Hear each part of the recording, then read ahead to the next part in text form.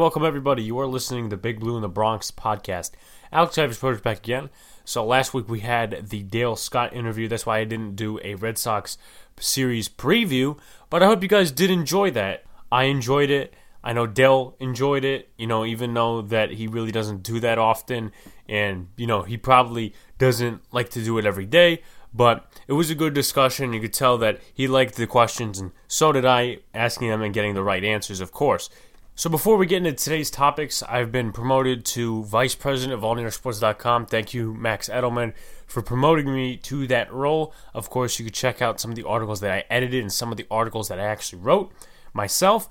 And there is a possibility that I do add 2 more podcast hosts. I'll keep them in mind, obviously, depending on their schedules and how often they want to come on, because they're both Giant fans and they're both Yankees fans, but I also have 2 guys who I really want to do a live episode with. They're not Giants fans, but they are Yankees fans. We still like to do football discussions with those 2 guys, but that is, of course, my decision because I started this podcast, and I'll see if I want to add one set of 2 co-hosts or another.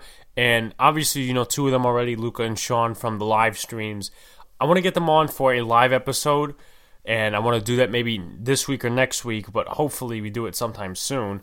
Obviously, before everybody's school starts and whatever like that. And I could be working on another interview, depending on if I get the approval from a certain network to interview this certain guy. But if it does work out, I will be glad to do it, and it's going to be one of my more, I would say, popular interviews because this guy does primetime football. He's not a broadcaster, but I'll get to that another time because I want it really to be a surprise. So here are today's topics, brought to you by AllToDoWithGaming.com. Save 30% off your entire order with the promo code BIGBLUE30. That's BIGBLUE30. For Giants topics to start out, we have the CJ Board waiver claim and the Cody White cut. Obviously, we'll talk about that. Also, Graham Gano was signed, the former Carolina Panther, that hit the 63-yard game-winning field goal in 2018 against the Giants while he was with the Panthers. Chandler Catanzaro was cut. Then obviously we'll bounce into the Yankees topics. Aaron Judge was put on the DL. Also, DJ LeMahieu was put on the DL with a left thumb sprain. We're going to recap the Red Sox series. Of course, the Yankees won the Red Sox series and haven't lost a series since the Tampa Bay series, of course. And that's their next opponent, the Tampa Bay Rays at home. We're going to preview those starts and who are the expected probables and their stats against each other this season. Of course, they did face at Tropicana Field earlier this season. So to get started on the CJ Board topic, it's not really a big topic, I should say, but the waiver claim of CJ Board does add wide receiver depth. Obviously, they cut Cody White, who they also signed with Jackson Dennis a couple of days ago, and they were about to sign him with Ross Cockrell, but unfortunately that negotiation went in the garbage. Board only appeared in about 4 games last season, probably mostly for special teams duties, but he did get 2 receptions from Gardner Minshew, one of them being in the Texans game. He had 2 receptions for 31 yards overall last season. He was targeted only 3 times, so he was in there probably for not many snaps. Of course, you had Dede Westbrook, and you also had DJ Chark as well, and the other receivers that were in front of CJ Board as well. So the Jaguars cut him a couple days ago. Giants picked him off waivers. They cut Cody White, the wide receiver from Michigan State. We didn't hear much about him through the days that he was in camp, but he was signed along with Jackson Dennis, another undrafted free agent. He was a tackle, of course. And then a couple days later, he was cut for CJ Board. So now let's get into the Graham Gano topic, which is really more big of a headline. So on Sunday, Lawrence Tynes, former Giants kicker, reported that Graham Gano was going in for a visit with the Giants and that he was going to try out, of course, and do the physical and COVID test, which is obviously normal. So a couple hours later, Ian Rappaport reports that the Giants plan on signing Graham Gano and making him eventually compete with Chandler Catanzaro. So earlier on Monday, Beat Media reported that Chandler Catanzaro was released, and it is Graham Gano's job to lose. What do I think about this, of course? Now, I would prefer Gano over Catanzaro for a lot of reasons. I think Gano is just a better kicker. Obviously, both didn't kick last year, but Gano at least had some physical activity. Now, I don't know if Catanzaro actually worked out at all or if he did any kicking exercises as I said, he was retired at that point, and many people didn't know if he was doing exercise to be a kicker, so they brought him back from retirement, and eventually he seemed to get the job pretty much after Aldrick Rosas was released, and then now Graham Gano comes in and takes his spot. What it looks like, they may bring in another person, I don't know, but competition's always good. Obviously, Graham Gano did not play last year. His last season was 2018. 2019 was on the injured reserve list. Obviously, Joey Sly, the undrafted free agent, took over for him in Carolina last year, and now he's doing it this year again. So in 2018, in the limited opportunity that Graham Gano got, he was 30 for 33 on extra points. He had a touchback percentage of 75.8%. Of course, that's when the kickoffs happen. And of course, for field goals, he was 14 for 16, the longest being 63 of his career, of course, against the New York Giants, and at 87.5% when it came to field goal percentage, of course. So he did have a good season, or about an average season, of course, for a kicker that is his age now. He is, of course, 33 years old. He was born in 1987, of course, but he was brought into the league 2009 with the Washington Redskins at the time, and he made his way over to Carolina in 2012. Obviously, he's had some good seasons, of course, since then. So, for my overall thoughts on this, I don't think he's the long-term option at kicker. Obviously, I would think somebody like Matt McCrane or maybe somebody else, but I think Gano is a better option right now than somebody like Chandler Catanzaro. Obviously, Giants cut Rosas, bring in Catanzaro just for the time being, and then obviously bring in Gano, and they obviously think he's a better kicker, and they release Catanzaro as the corresponding move. Honestly, it was kind of pointless to bring Chandler Catanzaro out of retirement when he didn't even play in a game or a preseason game, so that just seems a little silly to me, but hey, that's what happens sometimes in sports. Real quickly for some camp takeaways before we get into the Yankees topics. Obviously, Darnay Holmes has looked good. Ballantyne has had his moments, but you could see how Jerome Henderson really thinks of him. The starting offensive line seems to be right now, it's going to be Thomas, Hernandez, Pulley, Zeitler, and Fleming all across the line. Gates is working at center. Obviously, Mark Colombo has a lot of praise for him as the alpha male eventually, but he's the second team center right now, and obviously Matt Peart is doing his thing, and everybody has noticed, like, there was this one thing on the Giants social media page where Peart was blocking Lorenzo Carter, and of course it would have been a run play, and you see how he handled him, and the Giants page says, oh, Matt Peart doesn't mess around, because his run blocking grade from 2018-2019 at UConn, 2018 was a 70.7, and 2019 was a 90.1. So obviously there was some improvement there. That's why his draft stock went up a little bit, of course. And of course that is a smaller school, but obviously you have to flow that into the NFL somehow. Chad Slade is the right guard for the second team offense, of course. That's just for now. And he was the reserve guard last year that wasn't active for many games. But that is a minor takeaway to see. Also, Jones and McCoy have been doing pretty good, the starting QB and the backup QB. Benjamin Victor has been making a name for himself, catching all types of balls in the end zone and making some nice plays. So if he bulks up a little bit, I think he could make the roster. And I think right now he has a shot to make the roster because obviously you got Tate, you got Shepard, you got Slayton. Where are those next three guys? Coleman's been impressive so far from what I've heard from Beat Media. I wrote an article about him possibly making the roster, him possibly not making the roster. It's going to be interesting.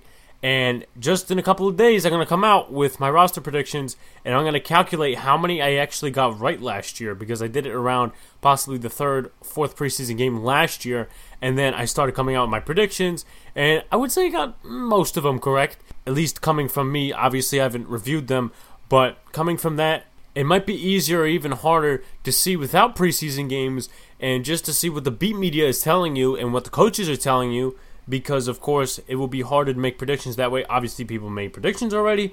Are they accurate? Are they not? Go see it for yourself, but honestly, right now, in a couple of days, I'm starting to construct it, of course, already, as you saw my tweets about Benjamin Victor and Cam Brown and Carter Coughlin, of course. So I'm making sure that at least half to over half of my predictions are correct this year, just so I could probably prove a point of how much I know of football. But I'm doing it for fun anyway, because I like doing it. So obviously, over the past couple of days, Aaron Judge and DJ LeMahieu found themselves on the injured list. DJ LeMahieu a couple days ago obviously swung and missed at a 1-0 pitch. It was obviously called for a strike because he swung at it, and he didn't feel good with his thumb, of course. He finished out the AB, but got taken out of the game for Tyler Wade and eventually was put on the DL. But Judge is a different situation here. Now, everybody had a problem with the way Boone came out with his injury and really covered for it, and here's what I have to say on it. So everybody got mad a couple of days ago when Aaron Boone just randomly took Judge out of a game. That was against the Braves, of course, last Tuesday. And of course I didn't cover it. I know I didn't cover it because I had the Dale Scott interview. And Tuesday I obviously record early, and sometimes on the Monday or on the Sunday, and most likely on the Tuesday before a Yankee game goes out. Now, Judge came out a couple innings later after he hit the home run. Tauchman filled in for him in right field. Everybody the next day was exploding on social media saying, oh, why did Boone take him out? Why did he do that? And I was pretty much like that too. I'm like, why are you taking him out? Literally, he hit a home run and you're going to take him out. We're not in a blowout game where we could just use pitchers as pencils and hitters as rocks, where we lead by like 10 runs. It's not that situation. The final score was 9-6.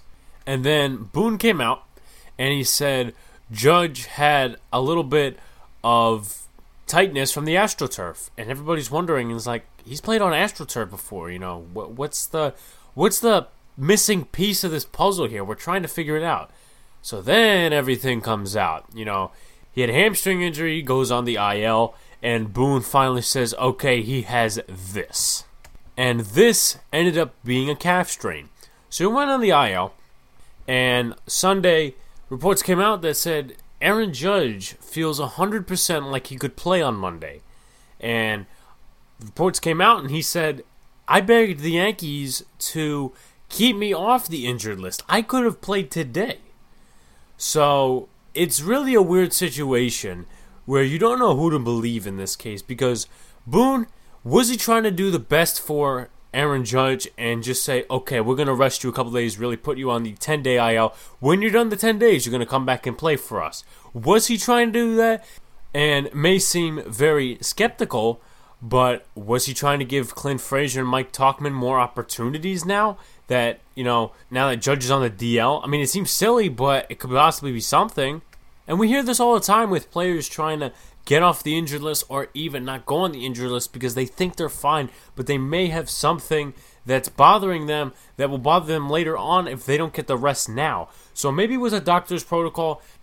Maybe it was even Boone's protocol and said, hey, we're not going to risk you and put you out on the field and risk another injury again, because remember, this season is 60 games. We're going to put Frazier in right field. We're going to put Tauchman in right field. And when you feel 100% and when the doctor says, okay, you're good to go, you're good to go. So it could be a mixture of things. And honestly, if Judge felt 100% and maybe nothing was wrong with him, you should have gave him another shot. But at the same time, you don't want to risk anything. And Judge has been injured a lot the last couple of years. 2017, he was fine. 2016, he was fine. 2018, 2019, now 2020, he's been hurt a lot. So they really have to keep Judge in glass and make sure he doesn't get destroyed. And the main point of that saying is that they need to protect him.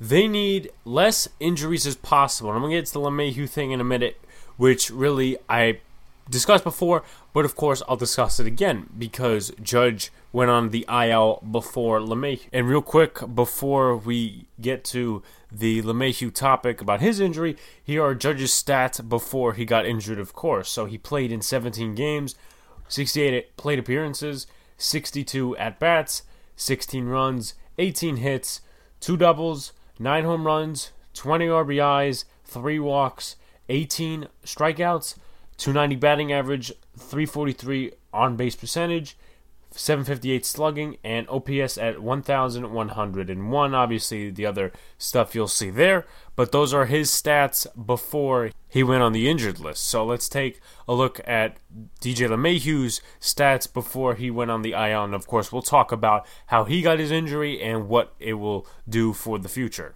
So LeMahieu played in 19 games, 79 plate appearances, 73 at-bats, 15 runs, 30 hits so far, 1 double, 1 triple, 2 home runs, 8 RBIs, 1 stolen base, 5 walks, 7 strikeouts, 411 batting average, 456 on base percentage, 534 slugging, 990 OPS. And obviously you see the other stats that are there. So in the second game of the series, DJ LeMahieu was batting against former Yankees pitcher Nathan Eovaldi, and of course he swung on and missed on a strike, and he was hurt.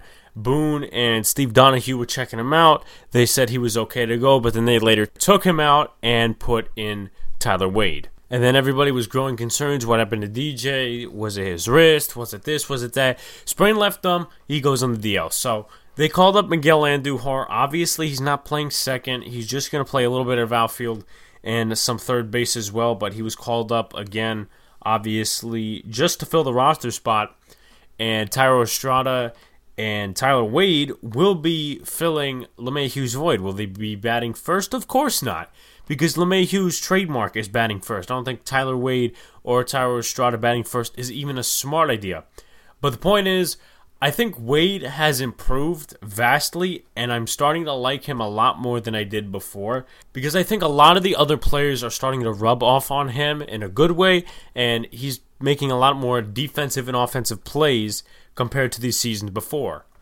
Now, when you look at his average and just the total stats from 2017-2020 on, I'm going to show the graphic here from BaseballReference.com.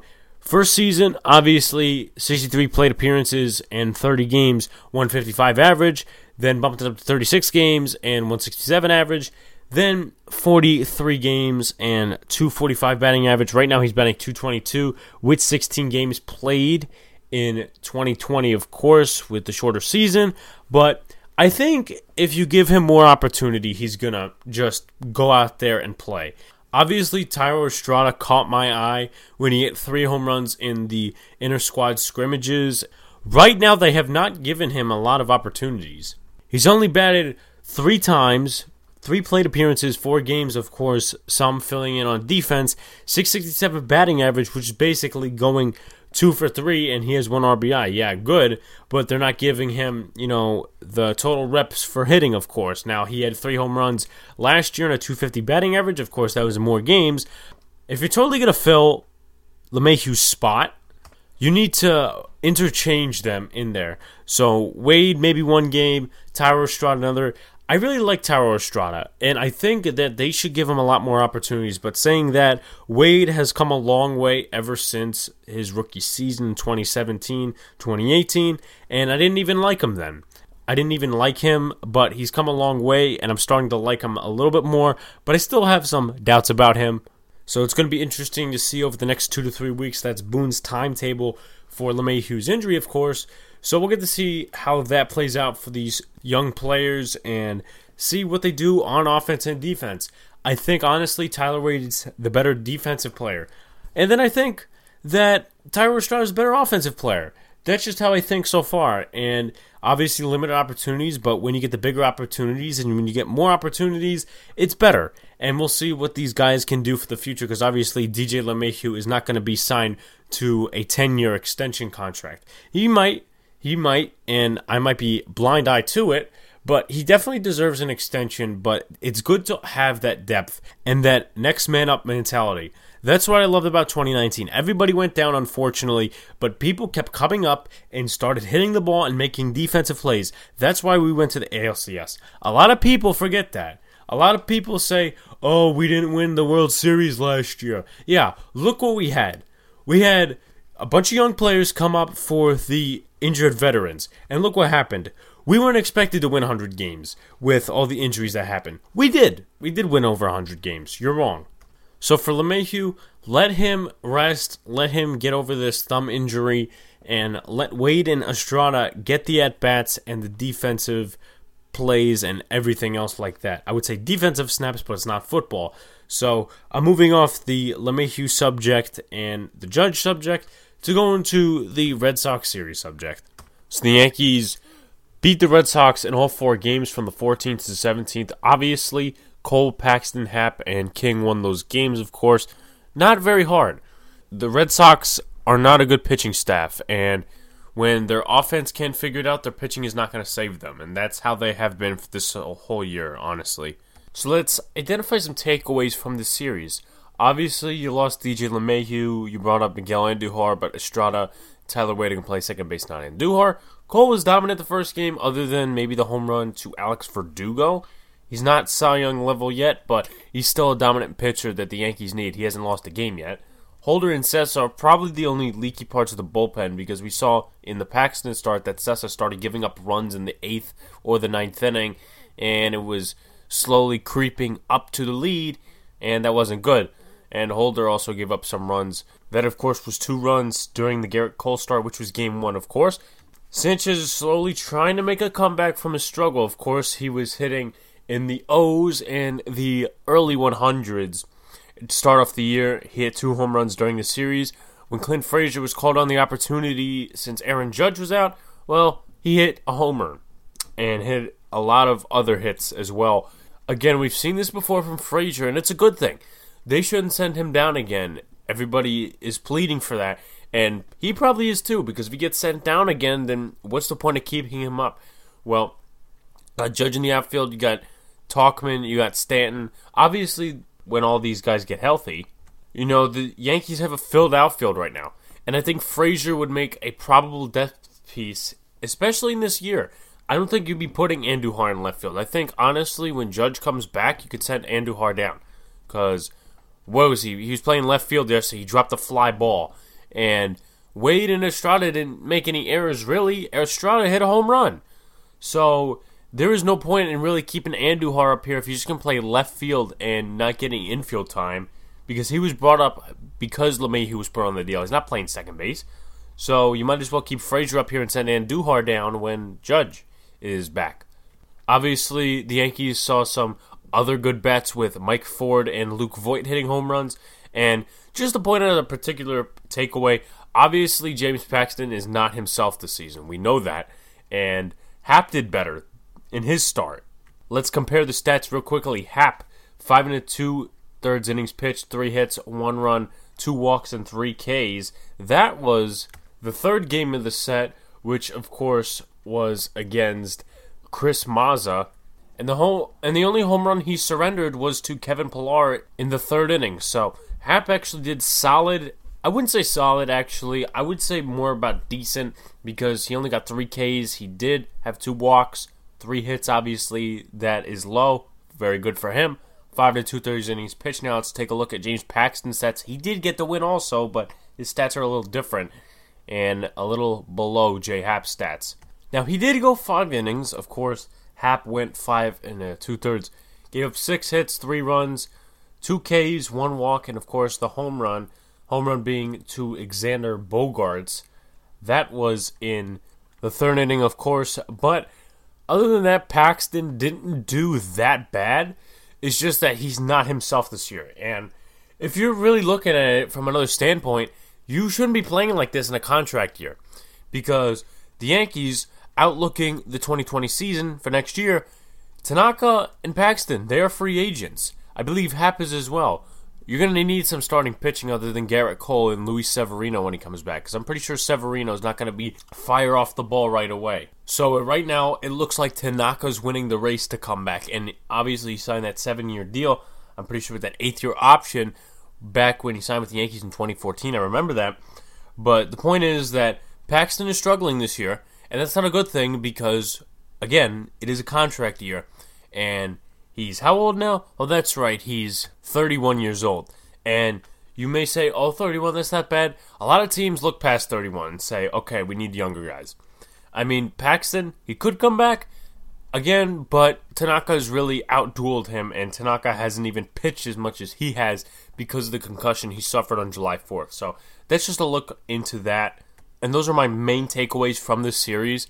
Of course, if you guys have any more takeaways, and please comment, please tell me on Twitter, something like that, contact me. But let's skip into the final subject, and it's the Rays series, of course, and they are the ones that took 3 out of 4 at Tropicana Field last time, and we didn't know necessarily how to solve their puzzle, so we lost 3 out of 4. And they come to us for 3 games before we go to Citi Field and versus the Mets, and then on to Atlanta, and so on and so forth. So here are the problems for the series. It's going to be Tanaka, Snell, Garrett Cole, and Tyler Glasnow, and Paxton, and whoever's going to pitch for the other side. They haven't determined that probable yet. But as you see for the first two games, I mean, Glasnow has been struggling a little bit this year. That's why I took him off my fantasy team. But Blake Snell has been Blake Snell, for lack of better words. And he's going to give Tanaka a long run for his money. And, of course, these two did pitch against each other. These two did pitch in Tropicana Field against each other. And it ended up being a pitcher's duel. And the Rays won 1-0. And Ottavino got the loss last time. And that was the first game of the series, which would tail into, okay, how is this series going to look like? Of course, the double headers had a play or had a say in it, but other than that, we only won one game that series, and that was a game Cole pitched. But without further ado, let's discuss the stats against each other. Tanaka, here are his stats from last time out against Blake Snell. He pitched 5 innings, of course. The workload was a little less, of course, because of the concussion he had July 4th. They want to ease the workload, and, this start, they're probably going to give him more pitches. But 5 innings pitched, 1 hit, 5 Ks, and 59 pitches, and obviously a 1.17 ERA, which is very good for him. And even though it is a limited timing, and these Rays can do very good, the Yankees haven't shaken them yet. So if they really want a chance at this division and maybe make the Rays go away, they need to win all 3 games of this series, or at least win the series. But it would still mean that the Rays win the season series, of course, because it's 7 games at this point. But here are Blake Snell's stats from the last time. Snell pitched 3 innings, 2 walks, and 5 Ks, 59 pitches. Same amount as Masahiro Tanaka, actually. And they did go through a couple of bullpen pitchers. They went through Kittredge, went through Fairbanks, they went to Diego Castillo, they went to Anderson, and then Chaz Rowe got the win because Ottavino got the loss. So let's look at Masahiro Tanaka's stats on the year. Of course, 3 games started, all of them he appeared in, of course. He had a 2.31 ERA, 11.2 innings pitched, 10 hits, 3 earned runs, 4 runs total, 1 home run, 3 walks, and 11 strikeouts, and 48 batters faced. And here are Tanaka's stats from his last start. This was against the Atlanta Braves, and we won that game 6-3. Loizaga got the win, and Britton got the save, of course. Tanaka, 4 innings pitched, 5 hits, 2 earned runs, 2 walks, 3 Ks, and a homer. Of course, that home run was to Johan Camargo, but the Yankees later tied the game with a Sanchez shot and with a Frazier shot. So the hitting pretty much saved him there, but from then on out, he was pretty much a solid pitcher there. 66 pitches in 4 innings. So at that point, I guess it's all about workload, because in the last couple of starts we've seen, he hasn't gone long enough. So Boone has mostly relied on the bullpen to kind of save Tanaka's workload. And I feel like the next start, he should go a little longer than 4 or 5 innings. See what the workload is there, because what are we? A month and nearly a half from the concussion, and he's been doing well. So I think that you need to increase the workload, but I am no doctor. So Blake Snell's last start was against Boston Red Sox. They won 9-5. And here are Snell's stats: 4 hits, 6 strikeouts, 70 pitches, and 5 innings. So a pretty solid start for him. He didn't go that long. I mean, he had, 70 pitches in 5 innings. It's not that bad. I mean, of course, I wasn't watching the game, but, Snell is Snell, and he's dominant when they put him out there. His 2.08 ERA on the year. So it's going to be very challenging for these Yankee hitters, and hopefully the plate discipline is better. Obviously, Sanchez had a better series this series than his past couple. Hopefully he learned something. Now here are Blake Snell's yearly stats. He is 1-0, a 2.08 ERA, as I just said, 4 games started, 13 innings pitched, 11 hits, 3 earned runs, 2 home runs, 4 walks, 20 strikeouts. So pretty dominant, the usual for Blake Snell. So I think the Yankees have to get less cocky with this matchup, knowing they were facing a bunch of AAA pitchers with this Red Sox series. Now they're going to be facing potential Cy Young guys. Well, really, Blake Snell is the only one, but they do have some other solid pitchers, and of course the bullpen. So let's skip to the next game. It is a matchup of former Pittsburgh Pirates. Yes, Garrett Cole and Tyler Glasnow. So Cole obviously pitched very good against the Red Sox. Gave him only 1 home run, as I mentioned, but let's take a look at the stats anyway. Pitched 7 innings, 4 hits, 1 earned run, 95 pitches, 1 home run, and 8 Ks. Longest a Yankee starter has gone this year. I'm going to say that right now, and that's common knowledge. If you've been watching, starter's been going 4, 5, 6 innings. He went 7, so that's very good for Cole and knowing that we could trust him in the long run. So last time out against the Rays, he gave up 3 runs. He pitched in 4 2/3 innings, 6 hits, 1 walk, 10 Ks, and 1 home run. Now, of course, the Martinez home run really prevented him from getting his 21st straight win. He had a 20-game win streak before that, but obviously Chad Green finished out the inning and finished out the next inning because if you don't pitch 5 innings, you don't get the win. That's how baseball works, everybody. And Garrett Cole, he did solid, but unfortunately he couldn't finish it out because of the trouble he was in at that time. Now here are his yearly stats. He has 4 wins, 2.76 ERA, 5 games started, 1 complete game. Technically, that would be his first start against Washington. 29.1 innings pitched, 20 hits, 9 earned runs, 5 home runs, 5 walks, 34 strikeouts. So let's take a look at the opposing side, Tyler Glasnow. He actually lost the game that Cole pitched in. Obviously, Chad Green got the win. Glasnow got the loss. Let's take a look at his stats from his last start. That was in Boston. He went 4 innings, had 8 hits, 5 earned runs, 2 walks, and 8 Ks, 84 pitches in those 4 innings. So obviously, knowing the Red Sox and how porous of an offense they have been, this is really a struggle for Tyler Glasnow, and he's really falling out of what he actually used to be in Pittsburgh and what they thought he was. That's why they traded for him, and this is what he is now. Of course, it's looking a lot like James Paxton, but Tyler Glasnow did not get the win. It was Beeks that got the win. So obviously I mentioned that he started against Cole last time at Tropicana Field, the Yankees only win. He got the loss that game, 2 2/3 innings pitched, 5 hits, 4 earned runs, 3 walks, 5 Ks, and 1 homer, 71 pitches in that time. So that's a lot. Obviously they lost that game 8-4, and a final was only in 7 innings because it was the doubleheader. So now let's take a look at his stats on the year. He's 0-1, 7.04 ERA, 4 games started, 51.1 innings pitched, 17 hits, 12 earned runs, 3 home runs, 10 walks, and 27 strikeouts. So the strikeouts aren't too bad. The walks may need to be fixed up a little bit, and of course, the runs are an issue, especially in the time being that he starts, because it looks like the Rays offense doesn't come alive when he starts, and then he just screws up and his ERA skyrockets, which isn't a good thing. So if the Yankees lose game 1, they need this game, and the game whoever else is pitching, obviously the next game, whoever's facing Paxton, they need them to do bad, and the Yankees need to destroy them on offense. Because there is no way you're going to intend to shake the Rays and not win 2 out of 3 games. Now let's go to game 3 real quick. Obviously, I'm only showing Paxton stats because I don't know who's going to be starting third game for the Tampa Bay Rays. So Paxton's last start was against the Boston Red Sox. As I mentioned, he wasn't too shabby, but he wasn't solid at the same time, or he was about decent. Now, he went 5 innings, 6 hits, 3 earned runs, 1 walk, 2 Ks, and a homer. Now let's take a look at his stats when he versed the Rays the last time, and of course, it was no decision because there were questions about whether Boone should have pulled him out of the game earlier or possibly later. 6.1 innings pitched, 4 hits, 3 earned runs, 1 walk, 11 Ks, and 2 home runs, 87 pitches in that span of time. So obviously 11 Ks is a good thing, but mishmash with everything else in that start wasn't really that good.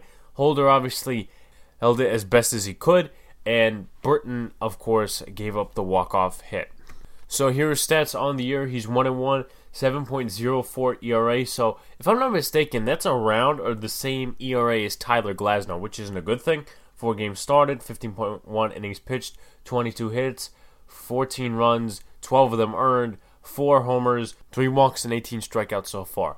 So if you're looking to beat the Rays, and I'm going to say this finally before we end the program, look at all the games. If you don't win game 1, you have to win the next 2 games, because you're not going to shake them. Remember, this is expanded playoffs this year. The Rays could possibly beat the Yankees in the first round of the playoffs. If they don't shake them and maybe have the Orioles go in front of them, it's basically 2 team per division winning and going in the playoffs. That's how it is this year because of all the expanded playoffs and whatever. Whatever you feel about it, that's your feeling about it. Of course, I don't like it, but everybody's opinion is different. That's what makes everybody everybody.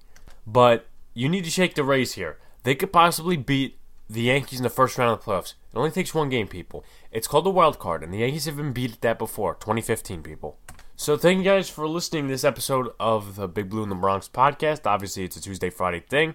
I'm trying to get another guest. As I said, I'm going to leave that as a surprise. Hopefully, the Yankees win the next couple of games, and hopefully, everybody keeps progressing in Giants training camp. Follow our social media page at Big Blue in the Bronx, Twitter, and Instagram. Most notably, subscribe to our YouTube channel. Our podcasts are available on Podbean, Spotify, Apple Podcasts, Google Play, Overcast, and CastBox. Thank you guys for supporting us, and we will see you on Friday.